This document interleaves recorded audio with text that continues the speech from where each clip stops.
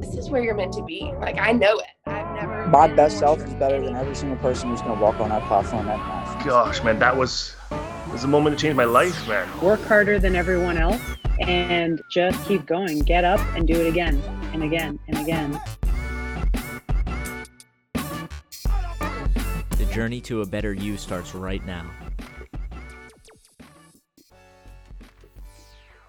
Hey, what's up, guys? Welcome back to Better Than Yesterday. I'm your host, Angelo Kelly. On this week's show, I am joined by Cord and Danielle Gunnan. I've had both the Gunnans on individually before, but this time they are together, which brings an interesting dynamic. They are not only coach and athlete, but husband and wife. So we have the American Open Series 1 coming up in about 2 weeks at the Arnold Classic. I believe it's going to be one of the biggest events, if not the biggest, that USA Weightlifting has ever thrown. There's about 1,800 athletes signed up now, which is incredible. I'm looking forward to watching a bunch of weightlifting over the course of the weekend, and I wanted to bring on some lifters to talk about what it's like to prepare for the Arnold. And then Cord on the coaching side is coaching 12 athletes, not just his wife. So he's got a bunch of stuff going on. It was cool to hear both their perspectives leading up to the meet. So I hope you guys enjoy this one. Okay, so we got the Arnold coming up. Yes. What's training like with that? And then kind of Cord on your side, you're coaching a bunch of people. So what's the preparation kind of like? You talk about your training. Okay. Well, my training was unorthodox kind of leading into this, given at finals, my shoulder came out mid-comp. So originally the plan was to body build the first like 6 to 8 weeks and then work on technical stuff and then build up for a big showing. But God had other plans. So we just focused on the bodybuilding part. Which after the way my singlet fit, I haven't put it on since finals, and I put it on today, and I was like, I texted him. He has jujitsu during my training. I texted him. I was like, so this is definitely working. My bodybuilding work, but like I need a new singlet. It's a little tight. Weight is good. Singlet's tight. But so we just started snatching and clean and jerking about 8 to 9 weeks ago. Mm-hmm. So we did just mainly bodybuilding. I was squatting a lot. And then we ramped back up into the full lifts. I think I started doing actual totals, like being able to snatch and clean and jerk in the same day about 3 weeks ago. About 3 weeks ago. Yeah. So essentially our plan was about 6 weeks out, get our lives together and work into it. Just because we had to let my shoulder heal. We just didn't, obviously you want to make teams, you want to compete, but you can't do that if you're hurt. So we made sure we took the time I needed to heal up. And we knew I'd be ready. It's just that feeling of preparedness. We're good at just throwing it together when we need to, but that's not really what I wanted for this one, but that's, not my choice. So we have built up my upper body a lot this cycle. I think it's the strongest it's ever been. And I told him the last week or two, I feel back to normal finally. There's no like movement feels normal. There's no shifting in my shoulders. It did feel a little jiggly. That's the best description I have. But everything feels solid. I pulled under 100 kilo snatch today for the first time since December, since the Arnold, since finals. And last training cycle, I think leading up to finals, I had only hit it, or I only tried it once. Mm-hmm. So I hadn't pulled on anything over 95 really going into finals, and we opened there. So I'm a game day athlete. So this is one of those where we wanted to be more prepared, but we're putting the work in, and we know my body and my mind will show up for me game day, and we'll put what I need on the bar and we'll do what we need to do. Yeah. And honestly, the past, 2 or 3 big meets we've gone to, your training hasn't been. It's not been ideal. It hasn't been ideal leading up to it. I've had nerve damage the last year. Yeah, we've been dealing with stuff. So yeah, it's not been anything from my training. It's not been anything we've done. it's literally just cards we've been dealt. I'm not getting overuse injuries. I literally got nerve damage from a massage. So, which then caused the later issues. We're about a year out from that now, and more normal, but still has some muscle atrophy we're fighting. But you just deal with the cards you're dealt and keep pushing, man. So for coaching, you want to talk about that? Yeah. Well, I mean, a lot of the people, I'm not going to say most, but a lot of the people that are going to the Arnold, there's a good bit that are training in the gym. So those people get to see each other every single day they come in and train. But then there's about another half or a little more than half the people that are going that are remote athletes, and they don't always get to see each other. So it's kind of it's yeah. So it's cool that we're bringing all these different people that always see each other and then never get to see the team. They only see like Instagram posts and things like that. Yeah, they feel like they know each other. Yeah. So when we, go to these events, we rent a big Airbnb and everybody gets to come together. So I'm excited to get, the team together, the team, that's always fun for us. I mean, our team always jokes around. They call us mom and dad, because we organize all this stuff and, and we have to tell grown-ups like, hey, you compete tomorrow. Let's not be drinking tonight and let's go and get in bed. How about that? We set curfews. We literally do. It's like everyone thinks they're on like summer camp. So I send out like bus schedules the night before, like, hey, this is when this first car is leaving. These people need to be in it. And it's a lot. I mean, it's literally herding chickens, and it's more than just coaching. Yeah, it's a lot more than just like showing up to a meet and be like, okay, I have an athlete, I'm running through the session. It's like, okay, well, are they on weight? Yeah, are they on weight? You hear about all this stuff. So it's interesting, but it's the best job in the world. Yeah, I'm sure like the athlete side is the easiest part. You just show up and lift whatever's put on the bar. The coach is the one who's, you got to get you to the venue, got to make sure that you're eating the right things, that you're sleeping. Yeah. But I think the cool thing about the Arnold is like so many people get to compete. So it's not like, people don't have to cut down. Like if you're overweight, you can kind of go up to the next weight class. Most like people who have high enough qualifying totals. But I do think it seems to me like the AO series are just giant local meets. This one's going to be massive. Yeah, this is going to be insane. And we've never been to the Arnold, so we are so excited. 2020 was the first year we were going to be able to go, and then they put up all the restrictions. We're like, okay, well, we had just opened our gym, so we're like, oh, we'll just wait. We'll go next year. Well, now we get to go, finally. Yeah. I can't wait. Yeah, are you guys going to get any time to go to the actual Arnold, or will you just be pretty much at the... I know, Danielle, you'll be competing there, but... Yeah, I feel like I might have one day where... We have like Thursday and Friday. We only have one or two athletes. We're actually having to figure out how to get up there because we... we're having to leave a whole day early because of the schedule they came out with. We've never had a weightlifter on a Thursday, and we have a 59 going. And even if she goes up to 64, which, why not at the Arnold? It's her first meet ever. It doesn't matter what she is, but either way, she's on Thursday. I was like, that's absolutely insane to me, but I get it. They have a lot of people. So we have to now leave on Wednesday. We're driving up again. It's only a 9-hour drive from where we're at, so it's not too far. So we'll make the road trip up with a couple of our athletes. And then Thursday, we'll end up driving in, going straight into coaching. And then maybe Friday, we'll be able to go get a breather. But yeah, Saturday is going to be crazy and Sunday is chill. So what day do you lift? Saturday? I'm lifting on Saturday. Yeah. Okay. I was given the opportunity to go for the Pan Am qualifier. They're hosting on the Rogue stage. That's on Friday.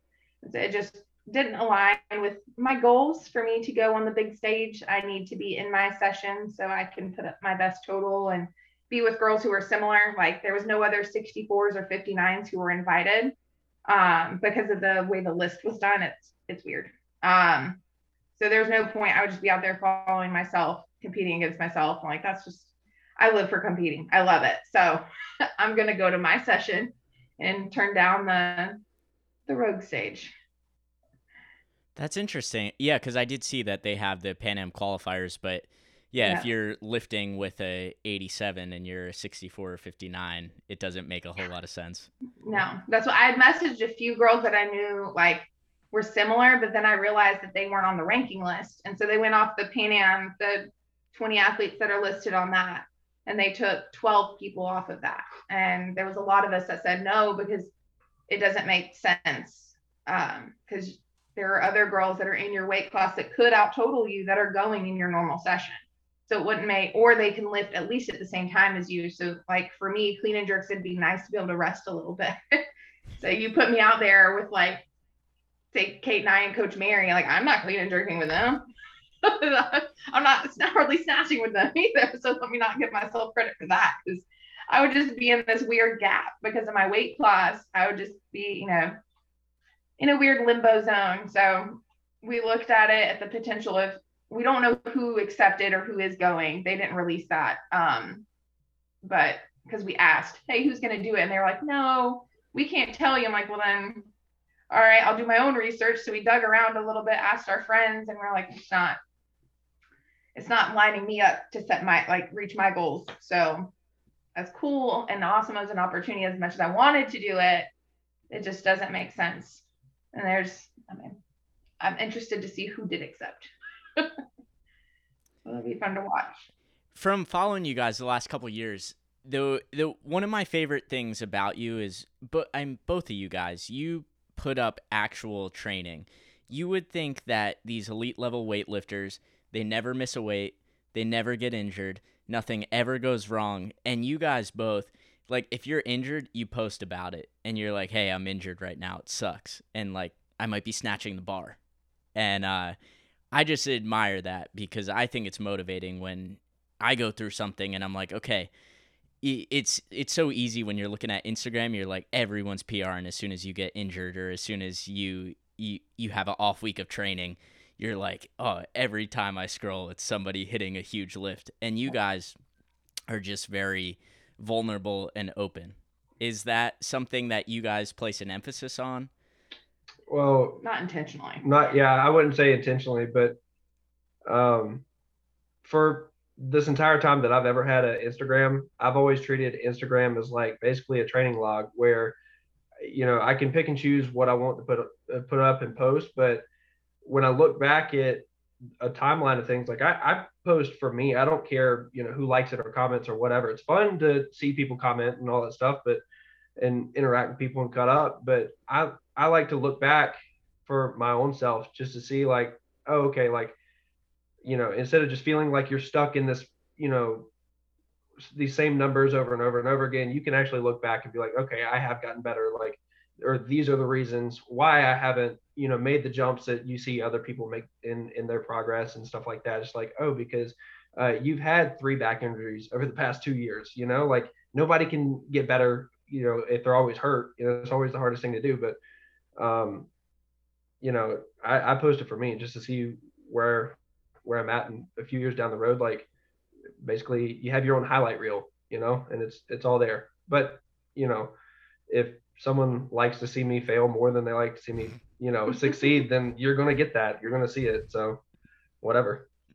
I just like being like truthful and like, I don't know. One thing I've always done on social media is we don't post for other people. We just post for ourselves. It's essentially our journal. And so I like to look back at things and see I've overcame this, and I don't mind sharing that. But like, I have the sports medicine background. I like to educate people. So I'm like, okay, look, like you can do this the right way. Because there are so many people who you could look back, like I've had a torn rotator cuff and I've had now a subluxed shoulder, different shoulders. But and this was before he was coaching me. This is not his fault. Let me put that disclaimer in there. This is why he coaches me, actually. So both of those things, I never had to have surgery. I rehabbed them the right way myself, given my education. And I was back within 2 months from each. And there's no reason why I can't share that with people to say, hey, I took a whole month off, but let me show you your strength comes right back. But you can't just stop. You have to find what you can do. And that might mean you're doing squat cycle after squat cycle and deadlift after deadlift. And that might be why my pulls are so strong, because that's all I could do for certain points of my training. But it's one of those where like you can use, yeah, it sucks for you, but if you're posting about it, you can show the positive. You can also show other people that like, hey, you don't have to have surgery. We've had multiple, and that's not saying if you need surgery, please go get it. I had like a Swiss cheese looking rotator cuff. So it didn't need to be fixed. It needed to be rested and healed. So I was able to just get a cortisone injection, heal it up. I didn't go overhead for like a month and then rehab back. So that experience actually prepped me for this most recent one. And I treated it very similar where we shut it down. And then I let my body tell me, what I could do.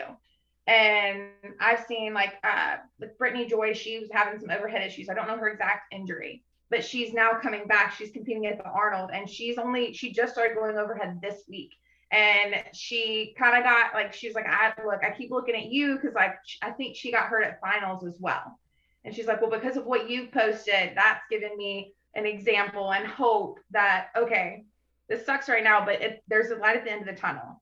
And to me, that means more than just like, I want people to know we're human, but also like when weightlifting's your life, you can go to a dark place. And that's not saying like I've had my bad days during this. I've looked at him and said, what am I doing? Why am I doing this? And is it worth this? Is this God telling me to stop?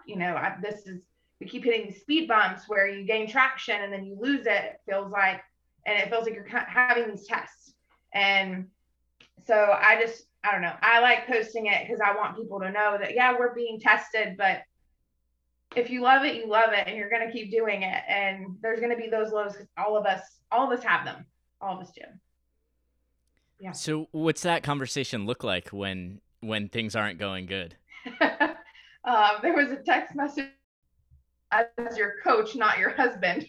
oh yeah. Well, because to get the point across, I had to of profanity in the text message, and I wanted her to read that as a coach coming from an inspiring place and not a husband as like a condescending like way of like talking to her, because she's not the athlete that's like, she doesn't need a drill sergeant in her ear, screaming at her. She shuts down for that. But there are little times where, if I can, turn her around and kick her in the butt and be like, get it together, let's go, and put a little pep in her step, then I can do that. But she needs to read that as her coach, not her husband. Yeah. So I think that day I had a bad training session or something. I just wasn't where I felt like I needed to be, which is all relative. Like today, I was like, oh, it was a horrible day. I pulled under weights I hadn't pulled under, but I'm still going to text him and be like, oh, today was the worst. And he's like, really? I'm like, I know in reality it wasn't, but on those tough days when you're not where you think your body should be, or your body reminds you, oh, hey, you had this happen. Like I'll text him, because most of the time I do train by myself. I know he's my coach and he's my husband and he's there, but that's his time. So our training, because we own our gym, he trains at the same time that I do, but he's training jujitsu a county over, and I'm training my weightlifting by myself. So I'll text him and just let him know, like, hey, this is how I'm feeling today. I feel like, why am I doing this? What is the point? I feel like I'm not getting better. Is there any point in me, we've been battling these speed bumps, especially this past year, but we're also the strongest we've ever been. My total has done nothing but continue to improve. It's never decreased in any competition other than my bomb out. It's constantly, and even then I snatched my biggest snatch then. Like there's always, every meet you look at, there's been improvement in every single one since 2019 when you started coaching it. Since we realized we were going to like try to make Team USA intentionally, and we started pursuing this career in sport. And there's been speed bumps since then. Like in 2019, that was when I had my rotator cuff tear. But we were also invited to Team USA that year. And there's been little glimmers of hope along the way that he can point out, because I'm more of the negative. I tend to be positive in my training, but I find more negatives in life, if that makes sense. Like I can sit there and positive journal during my training and find positive things about each rep. That's one thing I'm really big on. I think you need to speak to yourself positively when you're lifting, because it's very easy as a perfectionist to sit there and degrade yourself or think you're not strong enough, you're not good enough, whatever it might be. But in life, that's where I struggle. Like is this for a reason? I want to find a reason behind everything. And he will find the good reason and be like, no, actually change your perspective on it. And I'm like, okay, like you're right. Like we were dealt these cards because we know that we can get over them. And like when we do make Team USA, we're making the strongest, or make it again, it's the strongest women's team that I think our country has ever had. And there's lots of positives behind it, but he's got to remind me of those every now and then, because I'm good at finding them when I'm competing or when I'm lifting, but it's when I leave the gym that they start to come into my head. It's just there's always going to be that doubt until you accomplish everything you want to accomplish, until you can say, hey, okay, I did this. We're still in that weird stage where it's, you're good enough to be number 13 for 3 years, but you haven't made a team. You haven't made, we're sitting on that cusp, and it's so frustrating because you're like, I know I can do this and I'm improving. I'm constantly improving, but just one lift, or it's just one thing that's just not quite good enough. And that's really hard to eat for 3 years straight, but we keep showing up. So.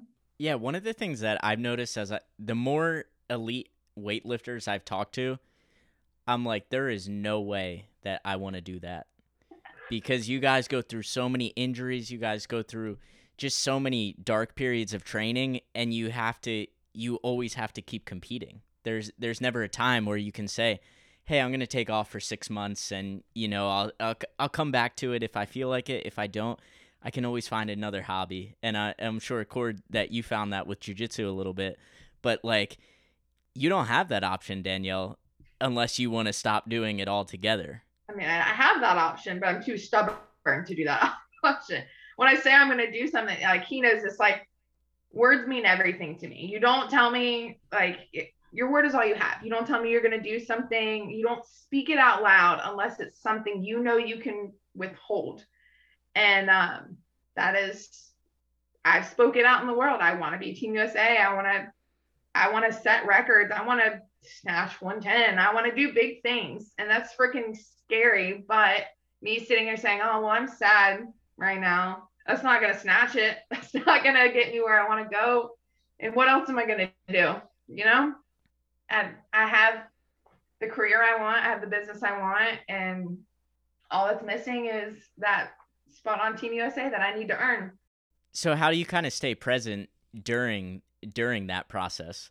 Like it might not be a thing that happens overnight that you make Team USA. Okay. So how do you kind of day in and day out training? I mean, I know you talked about just writing stuff down and being positive with yourself, but is there anything else that you do on a daily basis?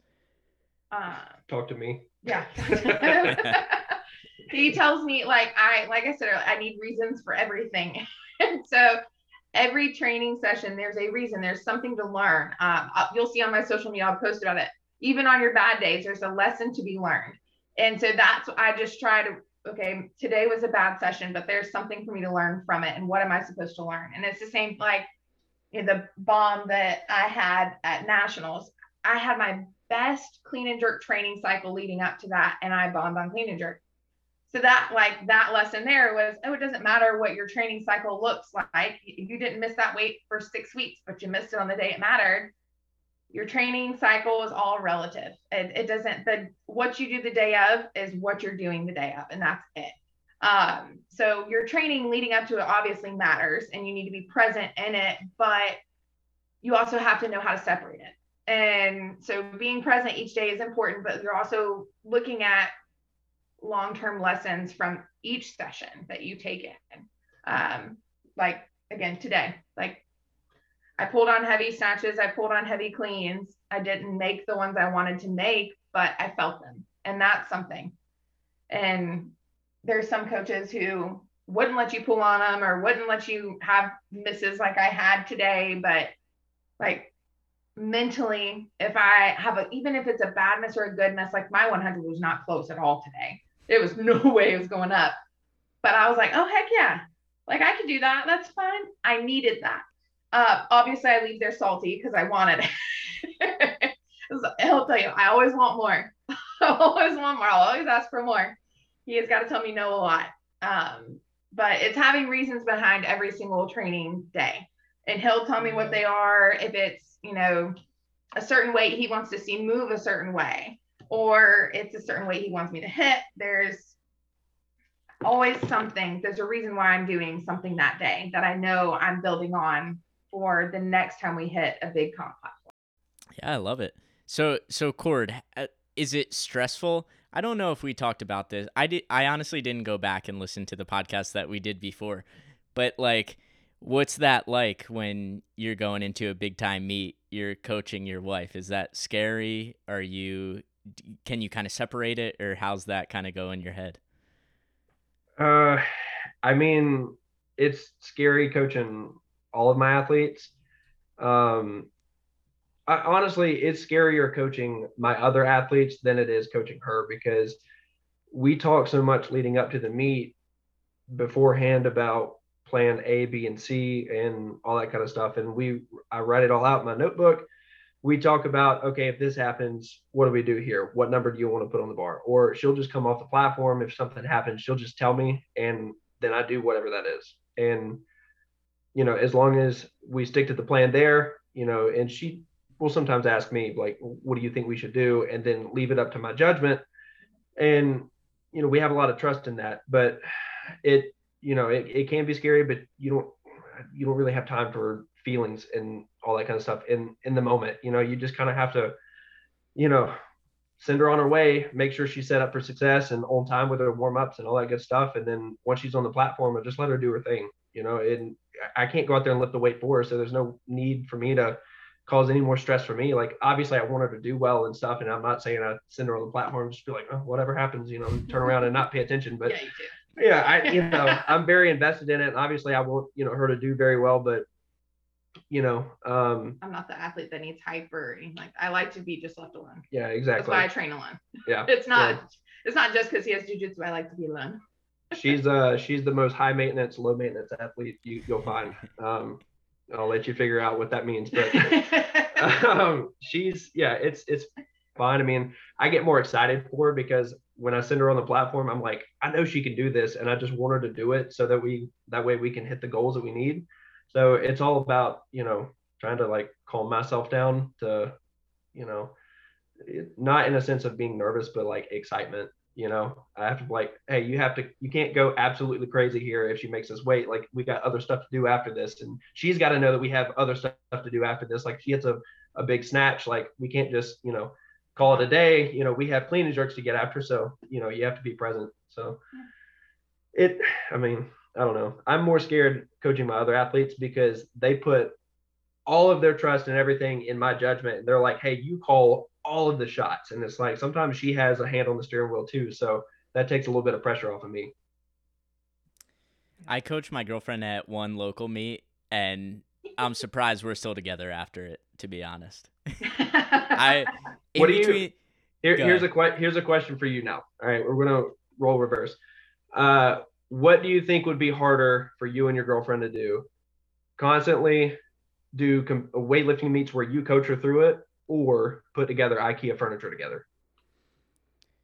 She's pretty good at doing IKEA furniture, so coaching at a weightlifting meet. Yeah, okay. It's determined that I will never do that again.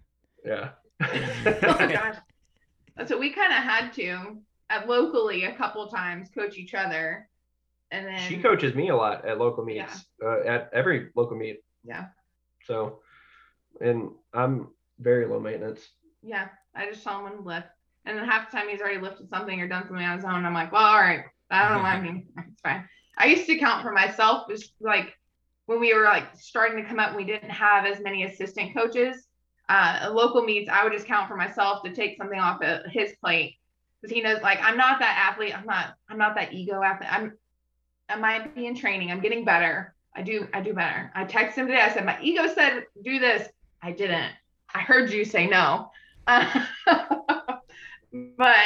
I'm not that athlete, especially in competition. I'm not just going to throw something on I'm not capable of or bump my opener up just for the heck of it. I would say I'm probably more conservative in competition than I am in training. But yeah, we had at one point, we didn't have enough coaches.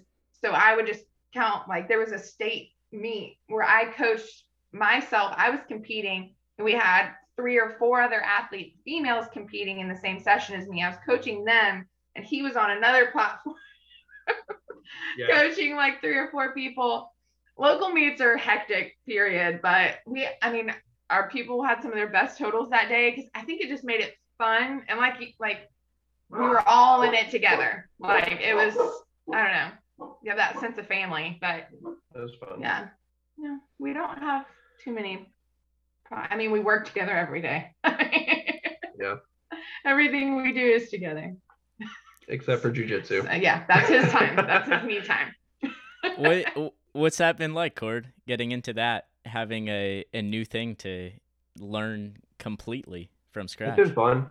It's been a lot of fun. I enjoy the school I'm going to. I switched a month and a half ago. I switched at the beginning of the year. I switched to a different school because my schedule at Atlas changed and I couldn't go to an evening class to the one next to us. But so I found another gym and I've been going up there.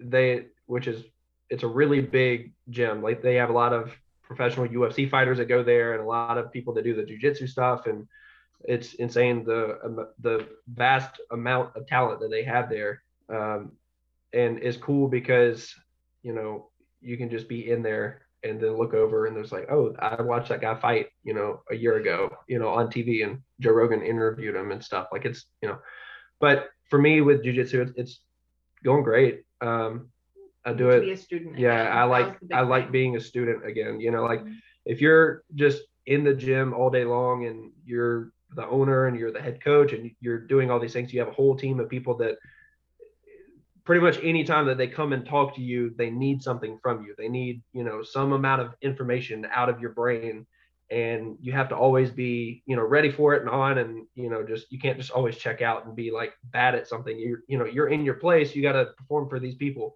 So being able to go to a class and be expected to be bad at something is a breath of fresh air. That's, like if you mess up and, you get tapped out, it's like, oh, you're wearing a white belt. That's expected, so it's cool. You're going to compete when we get back from the Arnold. Yeah, I am doing my first competition in that. So I'm not going to try a new sport and not compete in it. I can't do that. So it's not his personality. Yeah.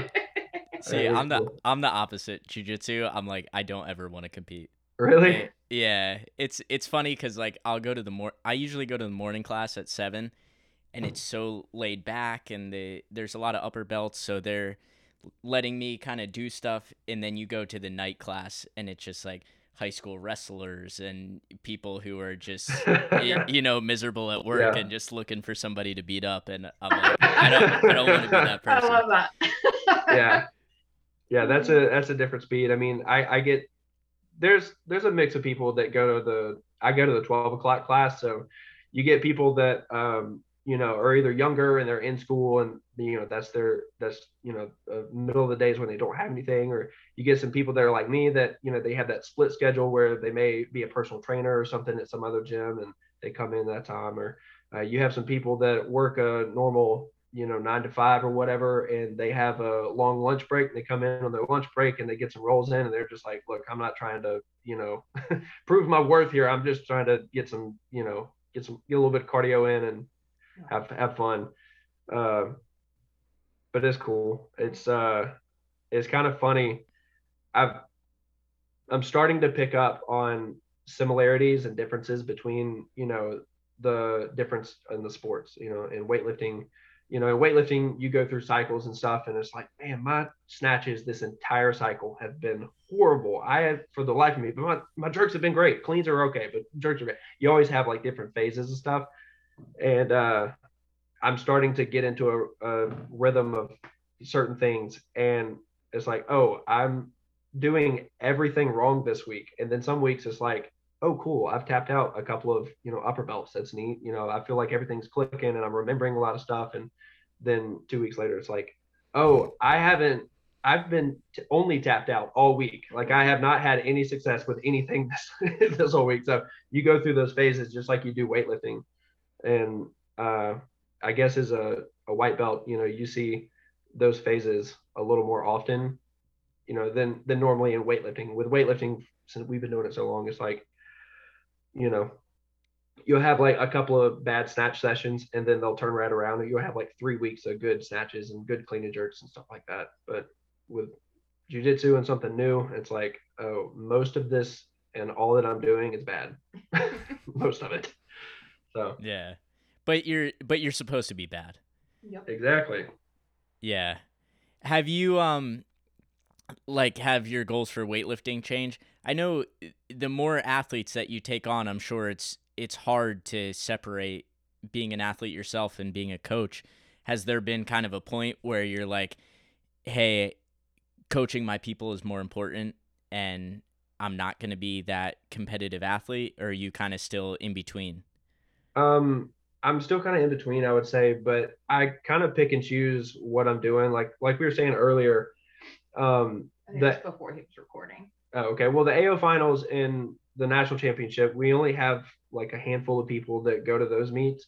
So, when we take our athletes to those meets, it's not so stressful on my part because it's kind of spread out and it gives me a chance to be an athlete when I need to be an athlete, and I can flip the switch and go from coach to athlete. It's ridiculous. You can do it within like 30 seconds. Like someone can kind of be like, coach, I don't know how to snatch. And he'll be like, all right, you need to pull under, do this, this, and this, try this cue. And they'll be like, okay. And then he'll turn around, just complete change of face, hits a lift that's like a PR attempt. And I'm like, my brain would have just been, my whole session would have just been ruined. I would have been like, hey, not today, Karen. I'll talk to you tomorrow. It's awesome watching him flip a switch. It's a talent for sure. But so I got that going for me, I guess. Yeah, he's good at being both. He's good at it. Yeah, I can flip the switch and go from, like the task in front of me, and then because I have people whenever I'm training anyways, I have people that are sending me videos and I'm texting them back and responding and stuff like that. A lot of people, a lot of coaches that would, that are still athletes, they would just, put their phone on silent, mute every message, and then they just handle their business. And then afterwards, and I like to talk to people more than anything. So, and just interact. So like, when I hear that phone, ding or whatever, I'm just immediately like, oh, I got to see what, so-and-so is doing on their session. Like I know that they're lifting today. And, I used to tell him like, hey, you need to set a timer. Like, cause he'll get caught up responding to people. I'm like, you haven't jerked in 10 minutes. He'll go over and jerk and it's fine. I'm like, I would have been cold and mad at this point. Like my athletes know, like I have a couple, I don't have a handful. We have like, we're sitting around 50 and only like, I would say 15 come in person. The rest are remote. Mm-hmm. So that means our phone is going off a lot. And I'll tell them, I'm like, I'm busy today. You need to text him or vice versa. So that's one thing that does help. Like when you do need to go, like if he needs to go to jiu-jitsu and someone else is training, like I don't bother him because you can't exactly like, it's not like weightlifting. You're not sitting down every 2 minutes or for 2 minutes to respond. You're constantly rolling and then you might have a water break and that's about it. And so like, I'll text him and be like, hey, not urgent. I just need you to know this is what's going on during training. I don't need you. You can talk about it later, but this is going on. And then when he finishes, he'll text me and be like, all right, send me the videos. Let's talk about this. But if his athlete, if he has someone who's needy, which isn't really very often, they know that they can just come right back to me. So that's one nice thing is that it's a team. It's not just only on him. And then even when we're in person, like the culture of our team is not, there's not like a tier, like there's tier, you know who your coaches are, but it's not, if you have something that's going to help a teammate, we're never going to be like, no, you can't tell them that. Everyone kind of like respects everyone. We have like people who like, I call our team elders. Yeah. Like Dennis, he's been weightlifting just as long as us, like, but he just works a full-time job. He can't go and like coach people and run a gym. And like when he's there, he knows he can step in at any point and coach up a teammate, because we can't keep our eyes on 20 people lifting at once.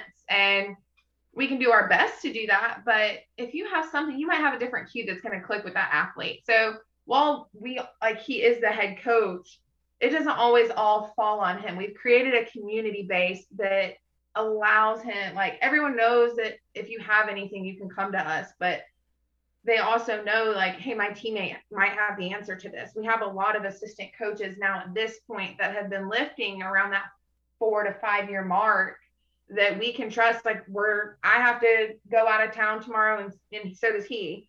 We have one of our assistant coaches who's going to run the whole practice tomorrow, and no one will bother us because they're plenty capable. But so while he is the head coach and athlete, he can still be an athlete. Yeah. I learned my lesson really early too, where we all took our team to a local meet. And at the end of it, I was also competing. Oh yeah. And I coached through 3 sessions, and then got to lift in my session. And I turned around, I'm like, oh, I put my singlet on. And then I'm like, oh shit, I haven't eaten all day. I was like, oh, this is going to be bad. Yeah. The competition thing is where we have to, like, locally, we have to pick and choose what he does, or I don't really compete locally anymore. I'll just do state. Yeah, because it's too hard. It's more about our people now at this point than it is about us at that level. Yeah. Some of the local meets, I'll have athletes, like I did a series of local meets last year where there was like a cash prize at the end of all 3 of them. And if you won all 3 of them and you had enough points and all that good stuff, you win the money. And, you know, I ended up winning the series. And every time that meet was coming around, I would have some of my athletes text me and be like, hey coach, can I do this meet? And I'd be like, okay, we have 2 athlete spots that can claim this meet. And after that, no. And most of the time, the other people that would compete, they were ladies. So I get there early, coach the ladies through the session, and just handling 2 at a time is no big deal. But I'd have a lot more people text me and be like, hey, can I do this meet? I'd be like, nope, I'm doing it. There's plenty in Georgia. You can go to another one. Yeah, let's do the one the weekend after that. How about that? So. Yeah. And then nationals is normally your one big one a year. You'll do finals sometimes, but nationals, like I'm really the only other athlete that goes. And before, like he went up a weight class, he's a 102 now. So with me being a 64, we don't really ever intertwine until this year. Oh, yeah. Until we've never had an issue. And then this year at nationals, my session started right at the end of his. So he literally is taking his last clean and jerk as they're like introducing us on my platform. And we have a system, we have a network now. And so we had my original weightlifting coach was there reffing. And so I was like, hey, will you sub in until Cord gets done? And then when Cord gets done, it'll all be fine. And he was super pumped to help out. And then his coach's coach, yeah, he wanted to come help. So, I mean, we have plenty of help when we go, where like, obviously he wants to be there for every athlete, but we have a network built up at this point where it makes it more doable to do both. Yeah. But he was literally changing out of his singlet, like on my platform while I'm warming up. Yeah. But we make it work no matter what we got to do. Well, the more people that you're able to build up and to step in, then you can affect more people. Yeah. If you were hands-on with everybody and you're like, I'm going to program for everybody, I'm going to watch every single rep, maybe you have 5 athletes. But if you want to have 20 athletes, yeah, exactly. So like how much bandwidth do you have to coach elite athletes? Probably not much. Well, I'm only the only elite one we really have. Most of us are local level. I mean, we've got 12 going to the AO series. We have more going to the national level now, a lot more. But as far as like the national championship, we only have My big one. Yeah, we have maybe like 4. I have a super that I helped. There was another one. He needed surgery, but I rehabbed him back and didn't have to get it. And then he qualified for nationals and won a medal. Yep, there you go. So I mean, as far as the national championship or AO finals, we have like maybe 5 or less that go to those meets. Yeah. So throughout the whole weekend, he'll be on a Sunday anyway. Yeah, and I'm on a Sunday and he's on a Sunday, so it's easy to take care of. But if and I've only gone to one team trip that we've taken in Daytona and did the AO series, and I lifted after a weekend of coaching, and it wasn't a great session. Like I just felt I wasn't even excited to lift for myself just because of all the other stuff that went on beforehand. You also and I'm just had other athletes going. Yeah. I had to coach an athlete, like personality wise, I did not need to be. I told him, I was like, I never wanted to coach this one. And he's like, well, I have to weigh in. And there was no service at weigh-ins this past year, or the year that it was in Daytona. And I'm texting him like, hey, he's missing every warm-up. What do I do? Or every other one. Oh my, and I'm like, well, he's not responding. I'm like, well, we're just going to figure this shit show out. Yeah. So he walked in after weigh-ins to someone who almost bombed. And I'm like, I'm doing my best, man. But like, I told you I didn't need to coach this guy. I wasn't worried about the athlete. I was worried about her. I was just like, I've got to hear about this forever now. So I definitely drank some beer that night and before, but it was fine. It was fine. So whatever. It was yeah, fine. we should make it work. We've got enough coaches now though that we've even started training at the national level. So counting locally, like you've done it. It's very easy to learn. It can be complicated when you're first learning, but I think the best way is just to be thrown into it. And we have plenty of people who can count locally now. Now we're starting to develop that national level. So we've got about 3 coaches that they have. So we kind of have like satellite sites set up. So we've got one in Valdosta that they've just created their own barbell club. It was where I actually started back in the day. They now have their own. And so our athlete is running that club. And we're teaching her. She's never coached at the national level, but she's got national level athletes now. She's developed them. So now we're having to teach her. We'll be hand in hand with her this meet. And she's been to those meets. Yeah, she's competed as an athlete, but coaching's different. So, and her sister also has a satellite site with 2 or 3 athletes underneath her in Indiana. So we've also taught her how to count at a national level. And then we have 1 or 2 athletes who will come along with us who they're not necessarily competing, like Jonathan. Yeah. He came to finals with us just to be there and help us. And we taught him how to count. He got a taste of an A session with me. And we were supposed to have help from another team, but they weren't flying in until later that night. And I was like, it's fine. Jonathan will be okay. And he was like, this is way different. Yeah, his eyes were like this big the whole time. But yeah, so I mean, it's not always just going to be us. So yeah, it's our team, but like we're in the sport because we're passionate and we love it and we want to share that love. And so we've developed multiple coaches to coach at that level. And I've only named a few. We have one who literally coaches in our gym, and he's got national level youth athletes. And so while you just see us, it's not just us. We've got plenty of helping hands that even if we coach an athlete, like they'll sub in for us if we can't make it, or vice versa. That's like one of them couldn't get their flight changed for their athlete at the Arnold after the crazy schedule came out. Everyone already had their flights booked, especially the lighter weight classes. They kind of got screwed. And the athletes in the lighter weight class, the coach wasn't coming in until the day she was competing. And she's like, I can't get my flight changed. I can't get there. I was like, well, we'll be there. So we'll just coach your athletes. Like, it's not ideal, but like, that's what our network is about. That's what the weightlifting community to me is about. Yeah. Yeah. And really, unless you get to that, I mean, your level, basically the top people in the A session, everyone else is really nice. Like those top 3 people who are battling it out for a spot on a team, it's a lot different. It's, you're trying to burn people's clocks. You're trying to distract them in the warm-up room. But really, even at the Arnold, the A session is not the most competitive meet in the world. It will be this year because of all the people. Yeah. In the past, I don't think it hasn't, but this year I think it's going to be. I think the A sessions are going to be something to watch. I really do. The 71A is stacked. That's going to be so fun.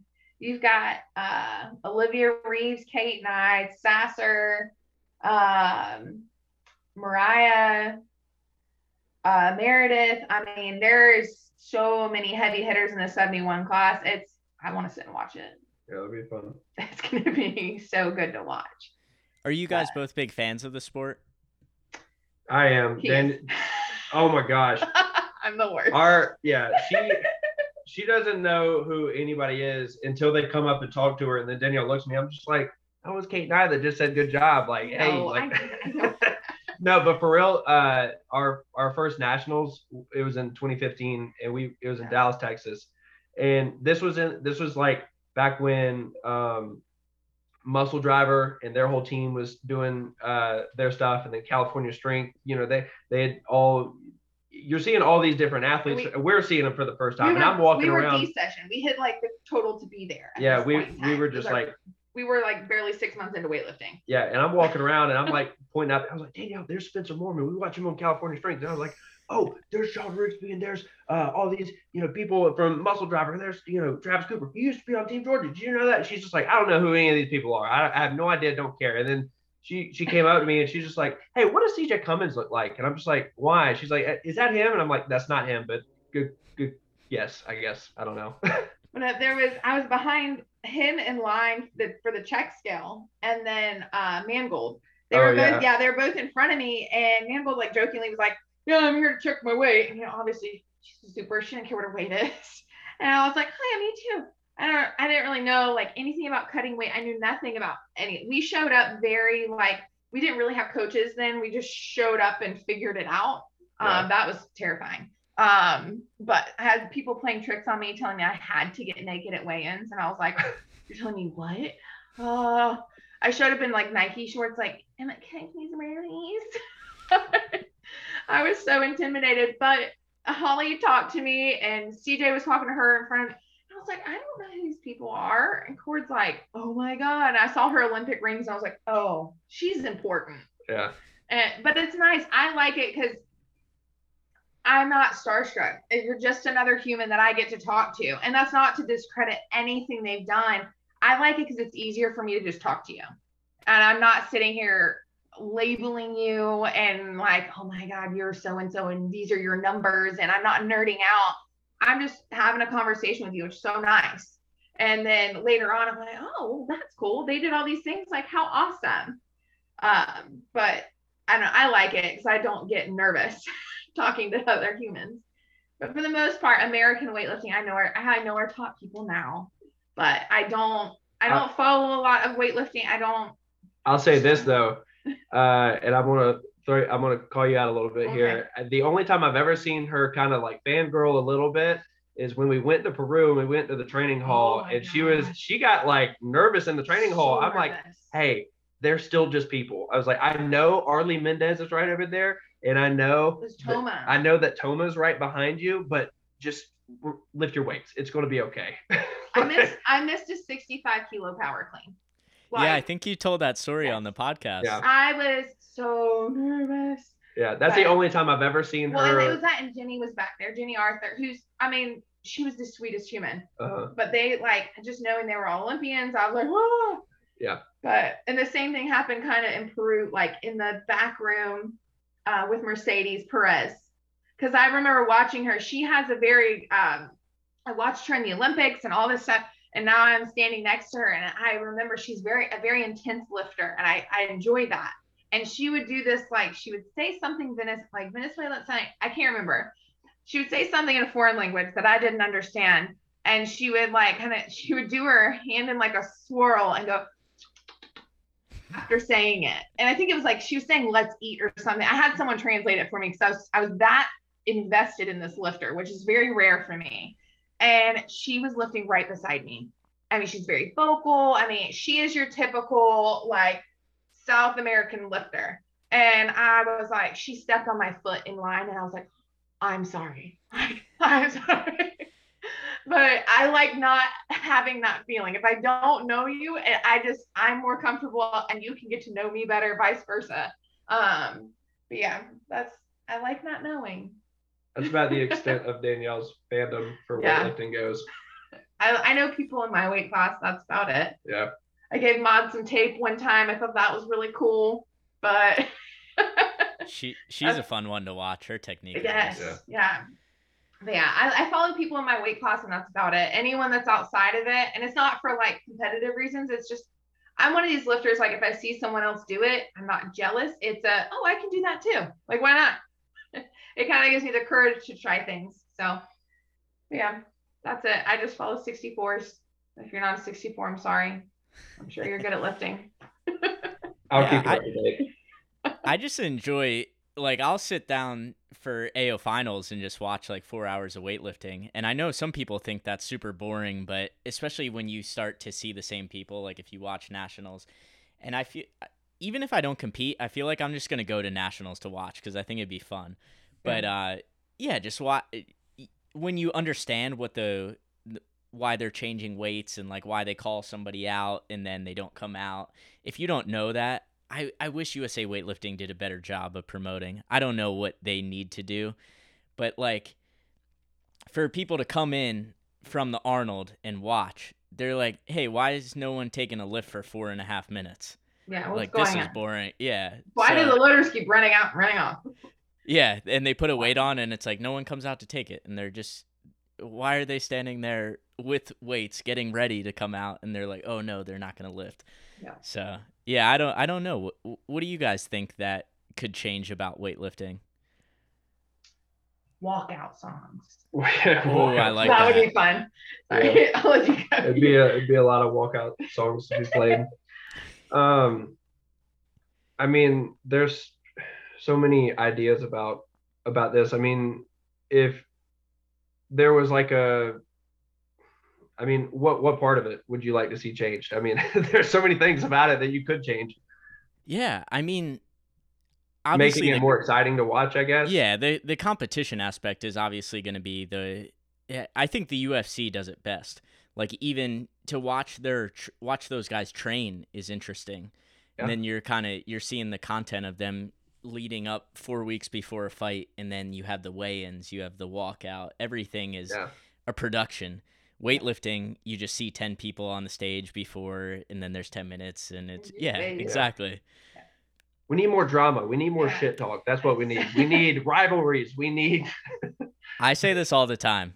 Danielle, just start calling people out in the 64s. Who are you going to beat at the You're not going to get it from her. She's SpongeBob. She wants to be friends with everybody. Yeah. I mean, he's had to tell me, he's like, Danielle, stop talking to people. Like, don't be friendly to everyone. Like, you look cocky. Don't do that. Do this. And I'm like, I just want to talk to everyone and be friends with everyone. Like, I want to cheer everyone on. Like, I'm sure people who've competed against me, other 64s know, like, I'll clap for you in the back. I'll cheer for you. And if I know you're training, like Jackie Long is someone I've competed with a lot over the past few years. And I remember the first time she'd hit 90 in training a lot, and she had hit it at a local meet, but it was her first time doing it like as a 64 on a national stage.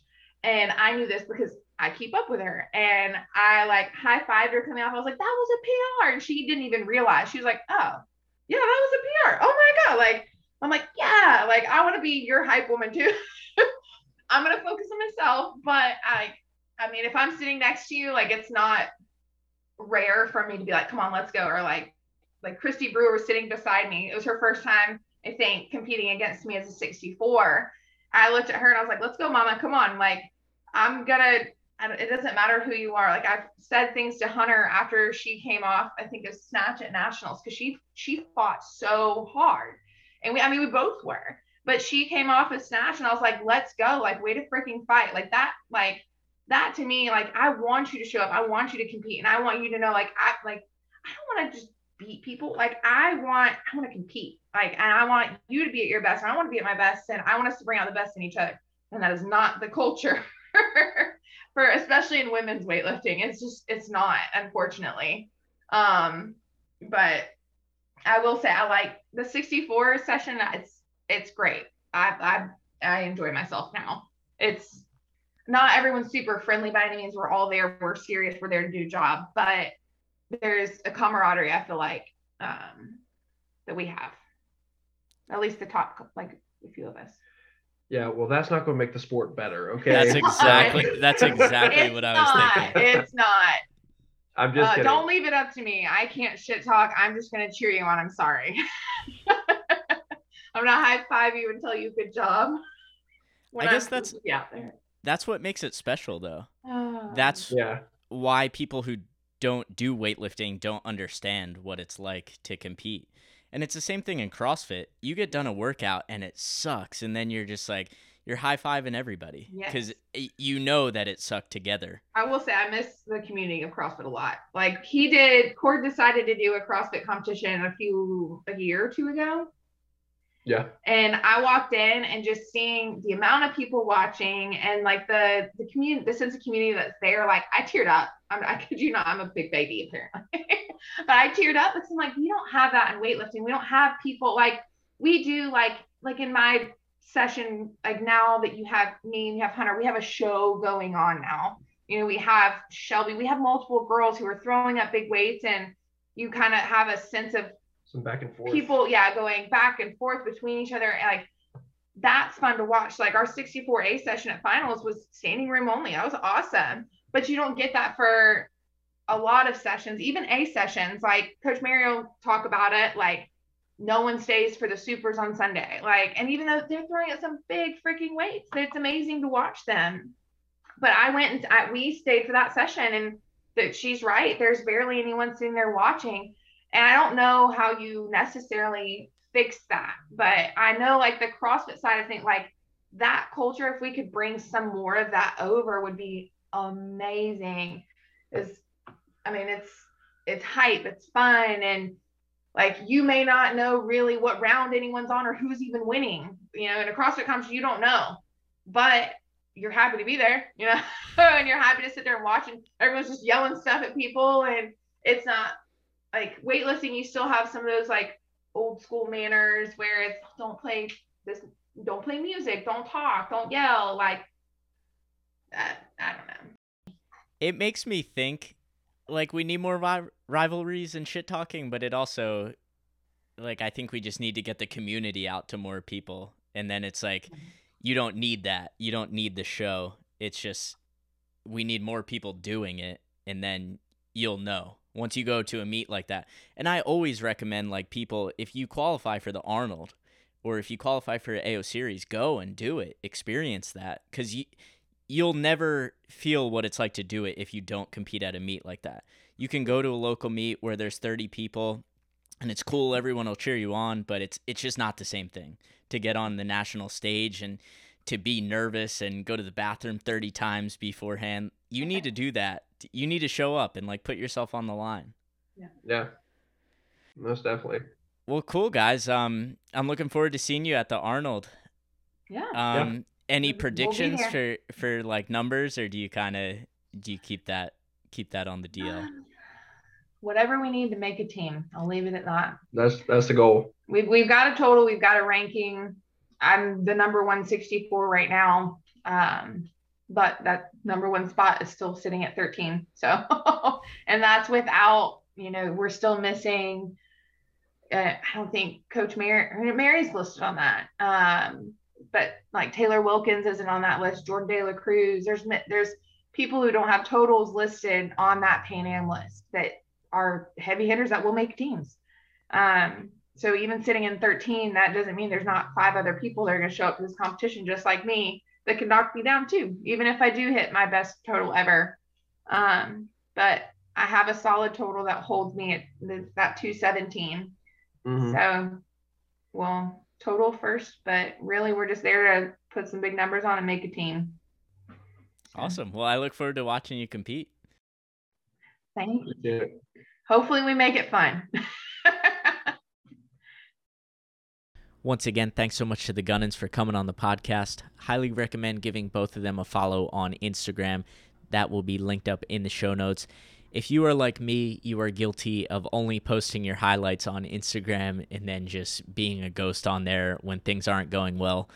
Like I mentioned in the episode, both of them are super open with injuries, with highs and lows of training, which I think is awesome, makes them more personable, and just makes me want to keep seeing them succeed. So Hope you guys enjoyed hearing from them. I look forward to bringing on some more weightlifters in the future, and I will talk to you in a week.